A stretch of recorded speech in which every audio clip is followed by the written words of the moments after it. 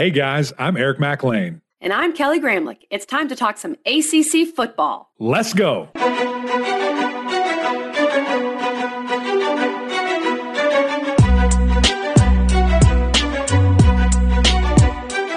Happy Wednesday, everybody. Welcome into the Gramlich and McLean podcast, presented by Ingles, the official supermarket of Gramlich and McLean, and the official supermarket of Eric McLean's cooking prowess.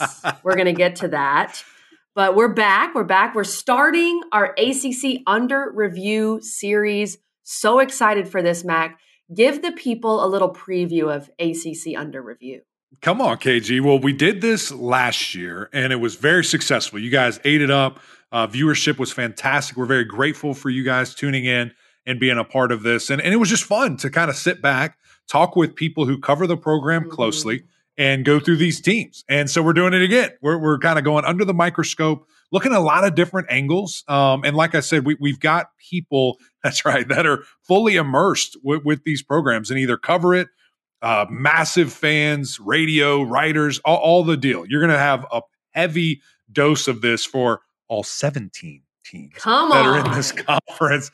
So we're excited to do that. We're on the lookout, actually. If you're listening to this and you're a fan of ACC football, we need some help with who covers Cal, who covers Stanford, who covers SMU. So if you have some favorites, drop it in the comments, drop it in the Twitter sphere for us, because we've got to do some research and get it there. But we're starting with the Louisville Cardinals, and we're excited to get this thing cranked up. A dear friend, Jody Demling, coming on with us, have been kind of connected with him through the grapevine of this ACC world, and he was fantastic. It was a lot of fun, KG, kind of to hear all the different things from his perspective, and some things I didn't know. I didn't know he was that close with the Braum family. Right. So you'll get to hear a little bit about that as well. An insider. We got an insider here. Basically, our thinking with this series is the person that we're going to have on for your team is someone that if you are a fan of that team, you follow them on Twitter. Like, it's a non-negotiable. That's right. You follow that person or that entity, whatever. So that's our plan. And with Jody, that is obvious for Louisville. Before we get to Jody, Mac, can you just give us a little preview? Because you have been grinding on the grill, man. I've been seeing the content. I've been seeing the ribs. I've been seeing the chili. So tell me what's going on. I've been trying, KG, because there's this like window of time, really the week before Thanksgiving to like now, to the second week of the new year, where you just don't have time. You have no time. There's holidays, work's at an all-time high, families coming to town, all these different things. Children, and you get to cook a little bit. Yeah, these children, my gosh. You have some time, and I got to do that, but it wasn't, not that it's not fun, but it's different. It's different when you're cooking with a purpose. This last week, I've been cooking with love, and just for the fun. Just for me and Khaki Mac and anybody who wants to roll in off the street. And I've been experimenting a little bit. We went to Ingles and I was browsing around and I saw this new chili mix. I'll post some pictures of that you have to try, and never had used that before. It was killer, was really good. And then of course the ribs, man, one of my favorite things. And if you look at the just butcher section of Ingles, it's out of this world. It's so good, so fresh. They can make it for you. They can have the different cuts, anything you want. They do it right then and there, which is what I like, because it helps me out. It saves me some work on the front end, that on the back end I can be a little bit more creative. So we did a couple of different things. Our friends over at Seaside, they're not paying us, but I'm giving them a little love. We love Seaside. I do love Seaside. They have this peach barbecue that is just killer when you mix it on the ribs. So I kind of caramelized that on one, and then I did another one. It's this Japanese barbecue. It was so different than anything I've ever done. It's not Southern barbecue. It's not Texas barbecue. It's like a sticky rib.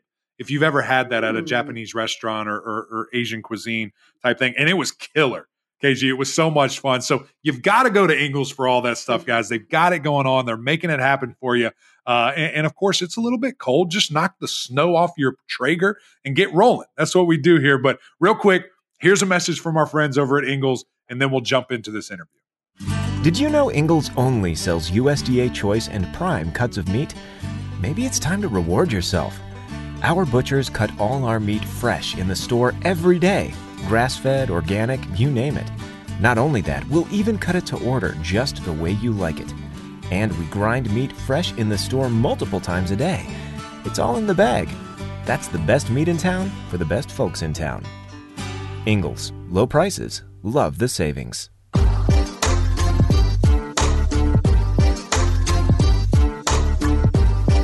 All right, guys, here we go. The first ever episode, ACC Under Review 23 edition. It's crazy. We keep rolling through these. Jody, we really appreciate you joining us today, brother, to talk about these Louisville Cardinals. I'm happy to be here. I'm excited to get to chat with you guys. First of all, it's like it's one of the check marks off on my list to be on with you guys. Oh, come on. Well, we appreciate it. Checks in the mail, and we appreciate that. But really, I just want to start with overarching thoughts. I mean, Coach Brom comes home. Everybody's jacked up. There's a little bit of expectation that started kind of creating, in the offseason where you see a little bit of the schedule and people are talking about, oh, this is favorable. We feel good.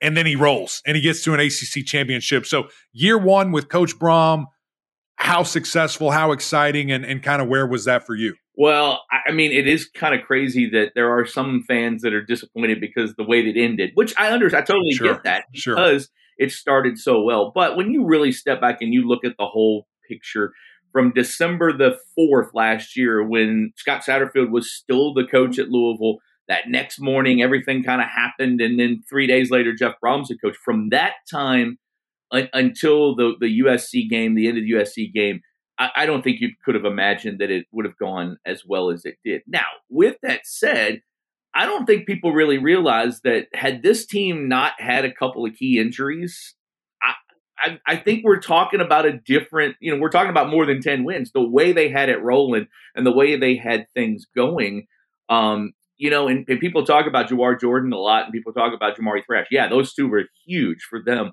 But Eric, as well as I do, offensive line is a key thing. And when Renato Brown went down in the Pittsburgh game, he got hurt. He tore his ACL in the pregame of the Pittsburgh game.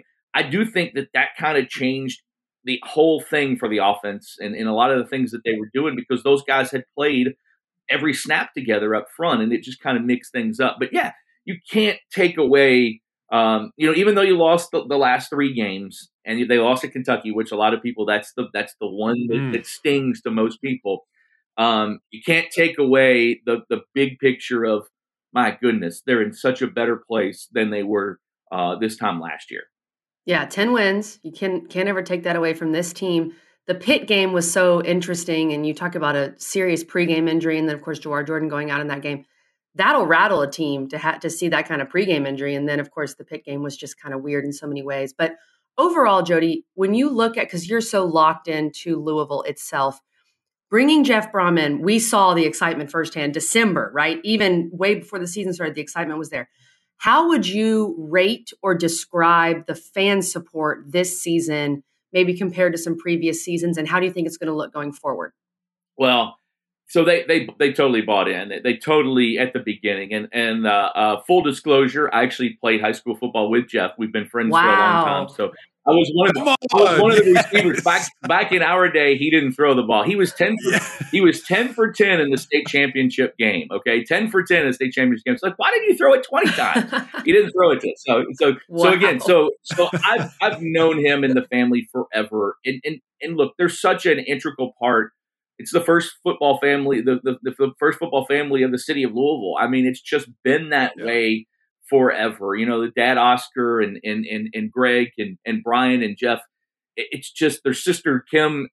Played multiple sports at Spalding University here in town, and they're just that family. And because of that, when it finally happened, and when he finally became the head coach, everybody bought in. Everybody came together as a fan base, the university, the athletic department, everything. I think the key was everybody thought, okay, the first 4 games of the schedule, it's going to be jacked up. There's going to be people there. It's going to be excitement in that. They went to, down to Atlanta and had a huge crowd. The key game was at NC State and Notre Dame, those back-to-back games, because everybody was bought in. And if you did well early on, those 2 games were going to tell you how much people really kind of move forward. And nowadays, we're not just talking about fans in the stands. We're talking about NIL and everything else. Sure. That game at NC State was huge to put them over the hump against a really good defense. And then when they came back, they were undefeated, and that place was jam-packed, and it was rocking against Notre Dame. That just kind of sent the message, I think, to everybody in the community that maybe hadn't bought in. I think most people had, but it's like, okay, this is real, and this guy's going to take us to a level where we haven't seen for a while since Bobby Petrino, really Bobby Petrino #1, Charlie Strong, that kind of thing as far as on a national level. And so I think it was those two games. Everybody was bought in. Everybody was super excited. And I think those two games just kind of flipped it over the edge to where it's not going to teeter back to the other way. It's going to stay this way, and people are going to stay bought in. Yeah, I'm right there with you. And it was kind of like we needed to know just a little bit more about Louisville, right? There were still some question marks. And you're like, oh, okay, you see who you played. Boom, Notre Dame, top 10 at home. And the way that it happened, were you on the sideline? Where were you for that game? I was on the sideline for that game. So, yeah. How was it? It had to be just nuts. Really I can't even imagine. We were to a point, and they did the whole Joker and the Thief thing at the beginning of the fourth quarter. People have seen it now on social media where the offensive line does the guitar and the air guitar and they dance. At that point that night, I can't remember what the score was, but it was Louisville's favor, and everything looked like it was going to be fine. It was so loud in there that I go back to the Lamar game day when they had when we played. Lamar had his Heisman moment against Florida State. Yeah. That was the loudest I've ever heard that place ever before. This was really the second loudest that I've ever heard it. And again, I don't think there's anything going to top that Lamar when he did that spin move and went into the end zone. Not sure anything's going to ever top that.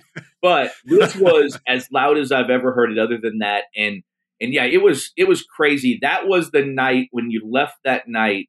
And I remember, I do the sidelines and I do the Jeff's interview after the game. So I went in there, he talked to the team, and then he came into me and he had to wait for a minute because he just couldn't, it was just, he was so emotional and he was so jacked up that, that was kind of the night that okay, this is what we're going to do here is we're going to win games like this. That's really interesting that he kind of just had to compose himself for a second, right? Because he was just on such a whirlwind. Yeah. It was just like I said, it was just such a crazy night and everything that happened. And they had a ton of recruits as we talk about moving forward. I know it's not really as much about high school recruiting anymore with some programs, but you still have to have that. And they had a ton of recruits that were there. It was the big stage. And so many times this Louisville program, towards the end of the Bobby Petrino era, the second time, and for Scott Satterfield, so many times you had that opportunity to be on that big stage and they didn't come through. It just didn't happen. And now this was the time that it did come through. And Jeff Brown being the coach, I think really put it over the edge. Okay, Jody, I hate to do this. Then the next week, the game at Pitt. We referenced it earlier. Yeah. This is college football, right? This is what happens in college football and why it's the best theater, because you just have no idea what's going to happen. From your estimation, what happened up at Pittsburgh? You talked about some of the injuries, but tell us more about that game. Yeah. Well, I think, Jawar Jordan and Jamari Thrash both were that week. It was kind of are they going to play? And it's what? Did they get hurt? You know what I mean? Because it was one of those things where the Notre Dame game was such a euphoric moment and they had such a lead at the end. Those guys didn't, nobody knew Thrash really got hurt at the time, that kind of thing. Right. And so it was one of those, are they going to play? And it's kind of oh man, this is okay. Maybe we can get by this week with Pitt because it is Pitt, but then you're going to that, you're going up to there. Well, then you throw It's so true. You throw on top of it that it was raining that night. You know what I mean? It was weather. A rainy, horrible night. You get there in warmups and Jordan's going through warmups and I'm thinking, okay, he's going to play. If he plays, I think they're going to be okay. Well, then you look over and there's somebody laying on the ground and it's Renato Brown on the ground. And right during right in the middle, it was about 17 or 18 minutes before kickoff. And he got hurt. So I think everything just kind of compounded. And I do think there was a little bit, it had been such a stretch. Georgia Tech, Murray State, Indiana, Boston College, NC State, and then Notre Dame. It was such a run that I do think there was a little bit of a letdown, you could call it, from the guys of it was almost exhaustion and they were worn out. They were really banged up at the time. And it was just one of those, everything led together to really kind of be just that awful night for them. And I remember after the game, as great as he was the week before, the interview after that game wasn't fun to do with Coach Brom. So, but again, it was a lot of things that added up to that, and but they were correctable things, and that's what I think you saw from the staff is they corrected some of the things, and then after the bye week, they really kind of got going again. Yeah. It's I think KG, you hit it on the head. I mean, the fact that those two things can coexist within 14 days is just why college football is the best, because you just have no clue. You have no idea. And any given, Saturday, something can happen. Because at the end of the day, we're talking about young men and circumstances and all these different things of just playing this game and who knows what can happen. So it is bizarre. Let's look at the defense a little bit. I know we're offensive people. Right. We like to score points. Yeah. We like to move the ball. But this defense was really fun this year as well. And I am interested to see, I guess, how it will continue to evolve and how will it continue to, become the Brom era, if you will. And I'm looking at these numbers, and the top 7 sack leaders for the team were on the defensive line. That's a little unique, because a lot of people are blitzing, they're sending linebackers, things of this nature. But Louisville really let their front 3, however, the front that they threw out there, they let them hunt. Do you expect to see more of that? I know Ashton's coming back, which he was electric, for this team and had 11 sacks this season. How do you see that kind of being altered and, what you did see from this past 23 season? Well, I think the one thing about this defense that's good moving forward is that the linebackers, we all know, they're so key. The linebackers were so inexperienced and so young. I mean, everybody remembers Jalen Alderman made a pick 6 to end the Central Florida, the UCF game a few years ago, and it was like everybody thinks, okay, well, other than that, Jalen Alderman hadn't played a whole lot. He was in there because Monty Montgomery had gotten hurt on the previous play. So there was a lot of inexperience with the linebacker group. So I think they had to kind of they kind of had to piecemeal things on defense a little more than maybe what they want to moving forward. I think you'll see more from the linebackers. I think you'll see the defensive front still do that. Ashton Gelati's coming back.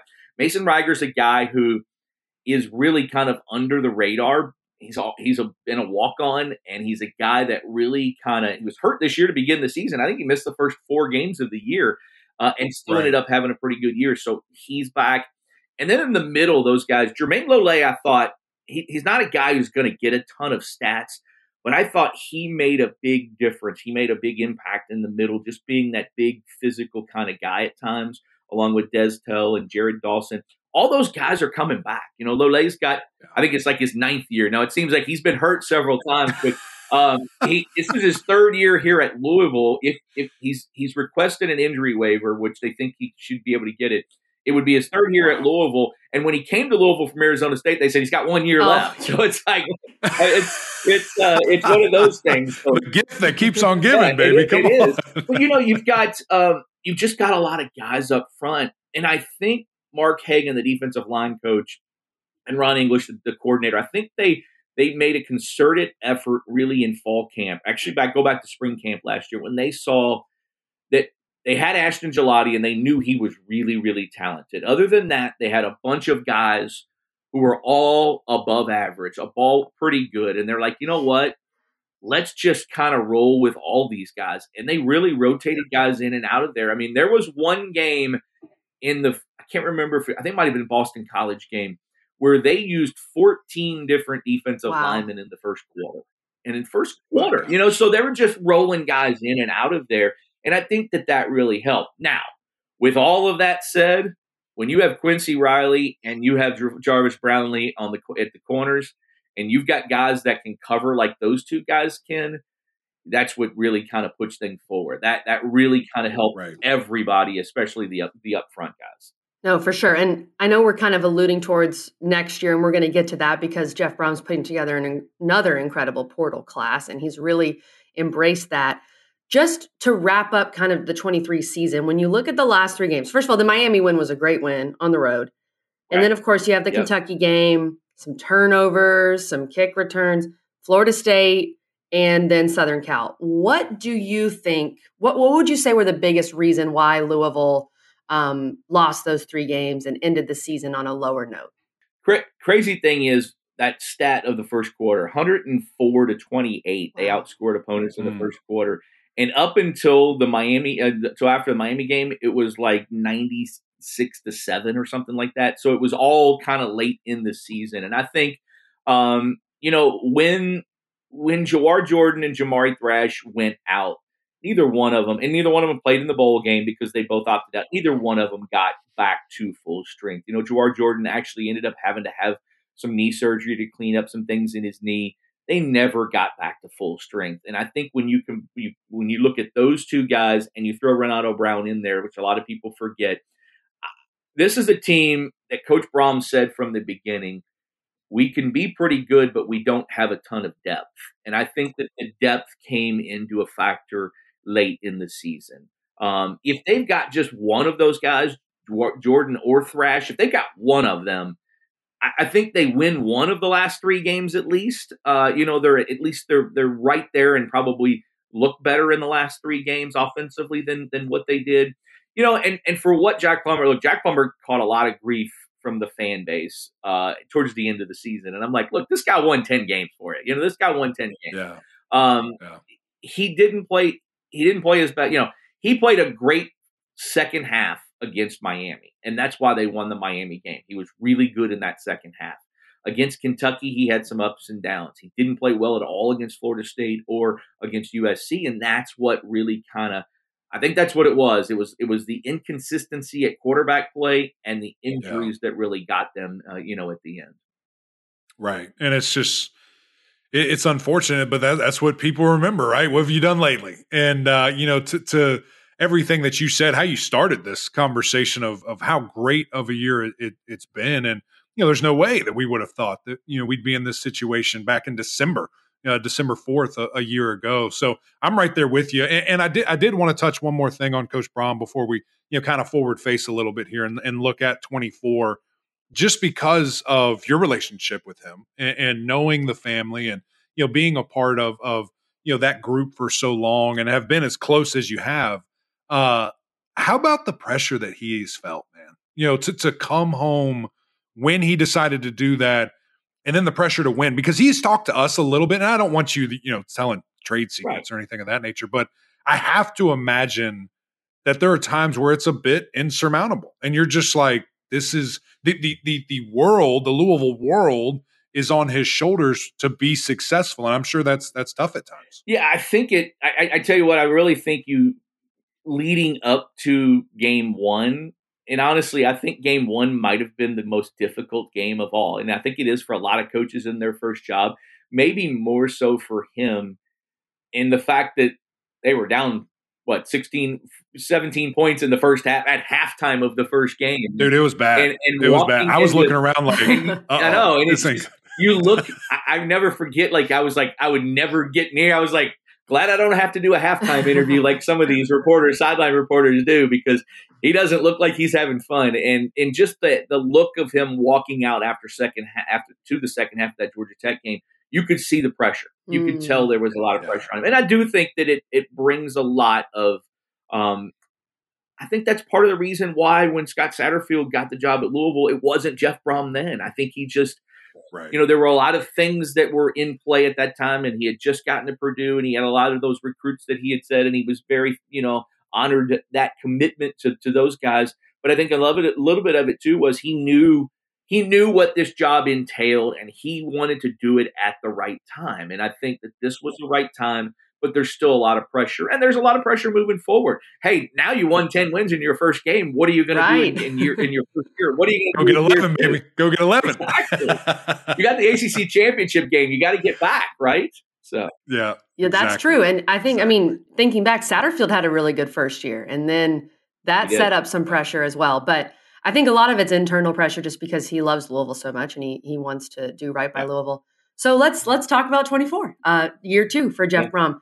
Number 1 portal class in the country, according to multiple sources right now. So that's big for Louisville. I want to talk about some of these guys that they're bringing in: Lacey, Boone, Griffith, excited about them. But let's start with the quarterback, Tyler Shuck, who will turn 25 in September.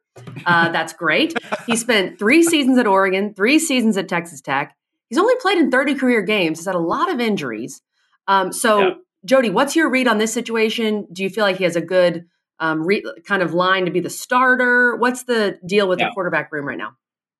So the crazy thing about Tyler Shuck is, when was the ACC championship game? Was on December 2nd. Mm-hmm. I believe it's December 2nd. Yep. I think he was on campus December 4th. Wow. You know, they didn't waste any time, and I think he committed December 5th. He was on campus the first day that you were allowed to bring guys in, and the next day he was already committed.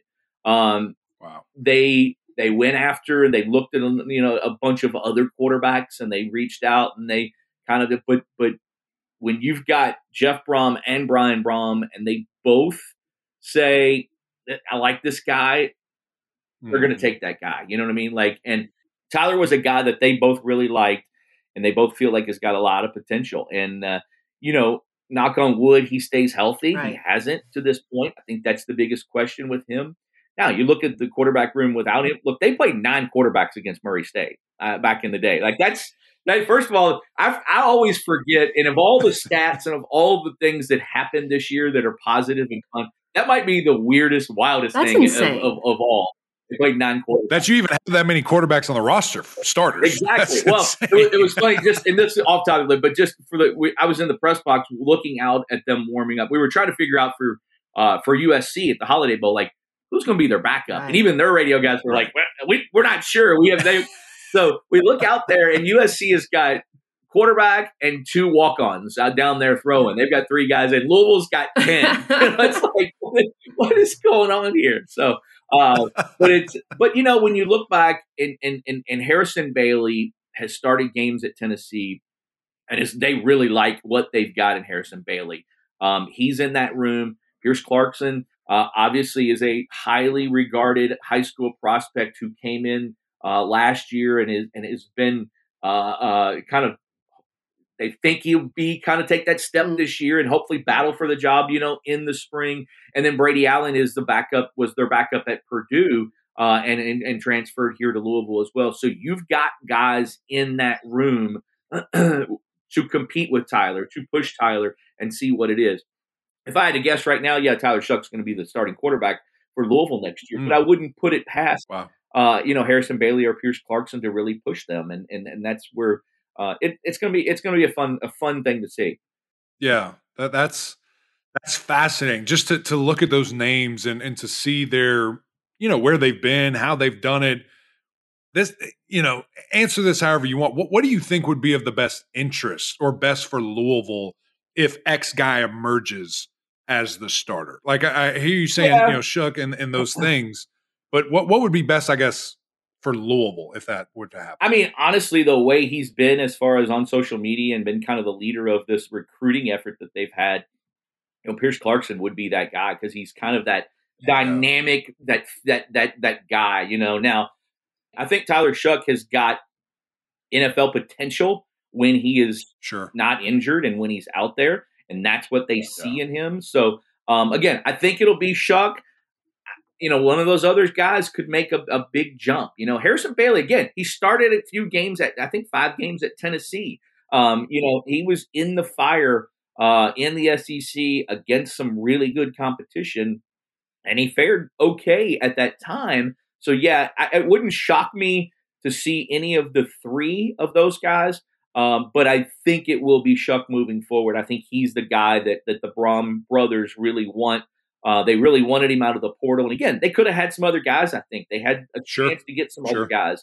And they went all in with him. And they did it early on. And he kind of helped build, you know, I think having him kind of help talk to some other guys as well, kind of help build this class a little bit.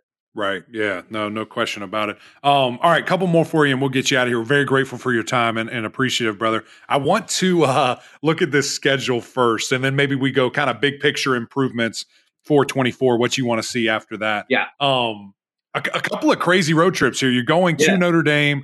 You're going to Clemson, obviously up the road to Kentucky, but also going across the country to Stanford. and we don't know the timing of this yet. I'm sure that'll come out sooner than later. I hope. I'd love to know that. But when you look at these road trips, man, is there one that you're excited for? Do you go to all the away games as well? What do you think of this schedule here? I do go to all the away games, and I do think that, you know, obviously Stanford, I'm excited for that just because we just finished. I mean, there's an opportunity. Yeah. Who knows what the schedule is going to be, but Austin Peay and Jacksonville State are the first 2 games, and they're 2 home games.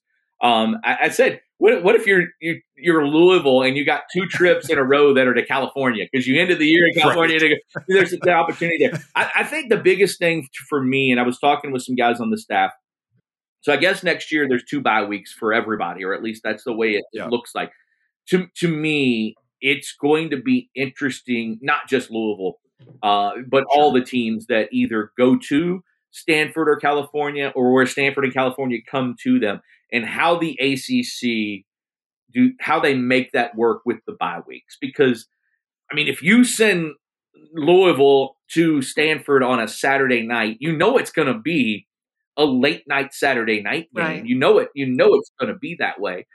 Sure. What does that do for that team the next week? I know because I know the guys at Cincinnati, they went to BYU this year, and Coach Satterfield's first year there, and got home at it was a 10 o'clock Eastern time game, and they got home at 6, 7 in the morning. You know what I mean? That's it's not horrible. good. It's the worst. It is. It totally is. So I'm more intrigued more than anything about dates and times and all that kind of stuff. I'm more intrigued how the ACC works these bye weeks out and what they do, and then you talk about it at Notre Dame, at Kentucky, and at Clemson are 3 really tough games for Louisville. If they can get so Notre Dame is September 28th, I believe, and Kentucky is the last week of the regular season, like it always is. If they can get Clemson somewhere in the middle of those 2, where they don't have to have 2 of those back to back, I think it really helps. Getting Miami at home, I think SMU is going to be that team next year that people think this is a pretty good team. I think SMU's done a good job in recruiting and in the portal, and I really think that they're going to be a tough one. But getting SMU and Miami at home, obviously they'll want to play Pitt, and they'll want to do much better against Pitt next year. I think he'll have them up for that game at home next year.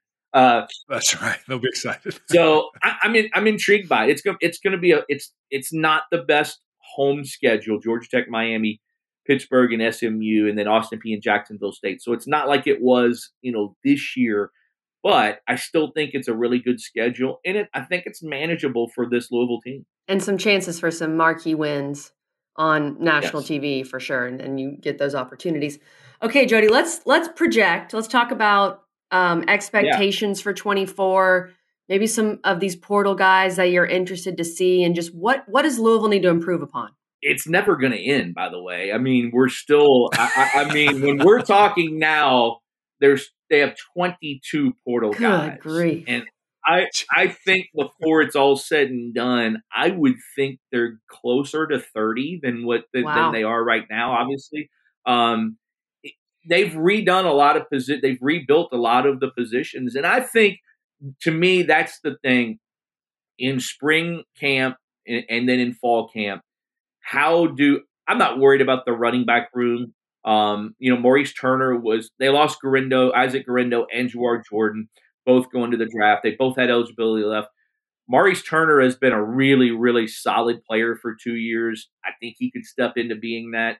And then you have Kewan Brown, who came in a Murray State game, a true freshman, and ran for 75 yards and looked really good. So they love him. They've got 2 4-star high school commitments that are coming in, Duke Watson and Isaac Brown. And then you look at Don Chaney from Miami and Penny Boone, who was the MAC Player of the Year out of Toledo. So I'm not worried about that room. That room's fine. You can be just fine. You'll be just fine. That room's fine, okay? It's the wide receiver room. And look, that was a group that, other than Jamari Thrash, I think the coaching staff was disappointed in.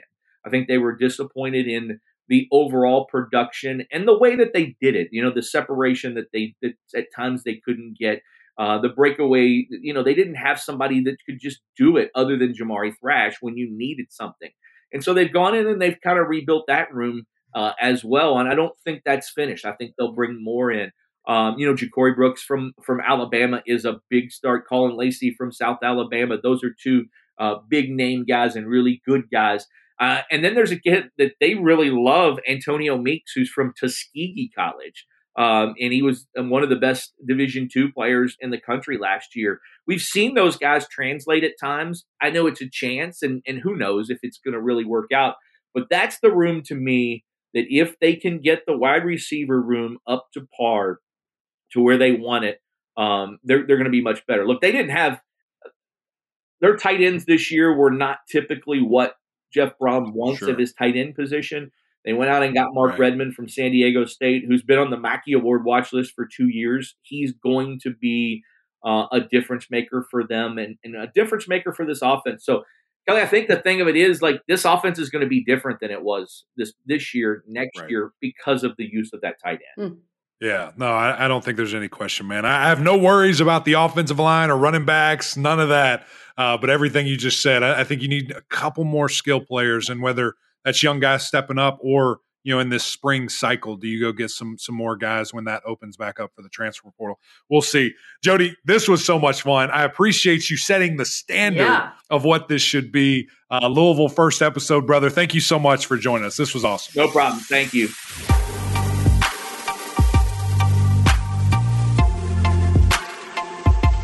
Thanks again to Jody for joining us. I mean, his insight, Mac, the fact that he played high school football with Jeff Brom, and now, of course, he's the sideline guy. Didn't know I was getting that. Come on. Yeah, there's really is not someone you can get better Louisville information from than Jody. And, go follow him on Twitter. If you're a Louisville fan, I'm sure you're following him. Again, that's the point of the ACC under review. But, Mac, I loved his insight. I think what he said is very interesting, that, you start off with 10 wins. So you're setting the bar high. And Satterfield did the same thing, and then it kind of came back to bite him. Of course, you want to win every game you play. But sure. And they did struggle down the stretch. I think injuries were such a huge part of it that probably wasn't talked about as much nationally. But Jody gave us the insight there. But they have set the bar high. And so to see what they can do next year with a relatively manageable home schedule, probably going to be favored in all those home games. But the road games, those are going to be tough, Mac. That is a hell of a road schedule that they have. Yeah, which if you follow us all year long and KG's stats and info, also KG's keys and guarantees, not a lot of turf games when you're on the road. Interesting. So that might be interesting. We'll see. Keep an eye on that. But in all seriousness, big shout out to Jody. Very grateful for his time and to dive into a little bit of the Cardinals. You're going to want to stick around and keep hanging out with us because we've got the champs coming to town. Ira, my guy, for more chant. We're talking FSU on Monday. Cannot wait to dive. There's a lot to dive into. A lot of off the field, a lot of on the field. And where the heck is FSU going next? Cannot wait to talk with him because he got it all. He did tell me, though, after the ACC championship, his connection might break up a little bit. And we won't be able to talk about that. And I said, I don't know what you're talking about. That's when the season ended. So if we mention the Orange Bowl, it'll just go black. Because that's what's going to happen. It just glitches out. It just glitches out. So anyway, guys, join us for that. We need your help. We need you to go over to YouTube. Continue to ride this train with us. It's been so fun to see the growth and very grateful and appreciative to each and every one of you making that possible. So keep jumping on this train. Subscribe, leave some comments. Those are a lot of fun too. You guys are nice to us in there. We appreciate it. And also some fun conversations of things that you might not agree with. That, hey, that's what we do. We jump into this party. And of course, the OGs over on Apple Podcasts, rate, review, subscribe as well. We would greatly appreciate that. But until next time, we'll see you.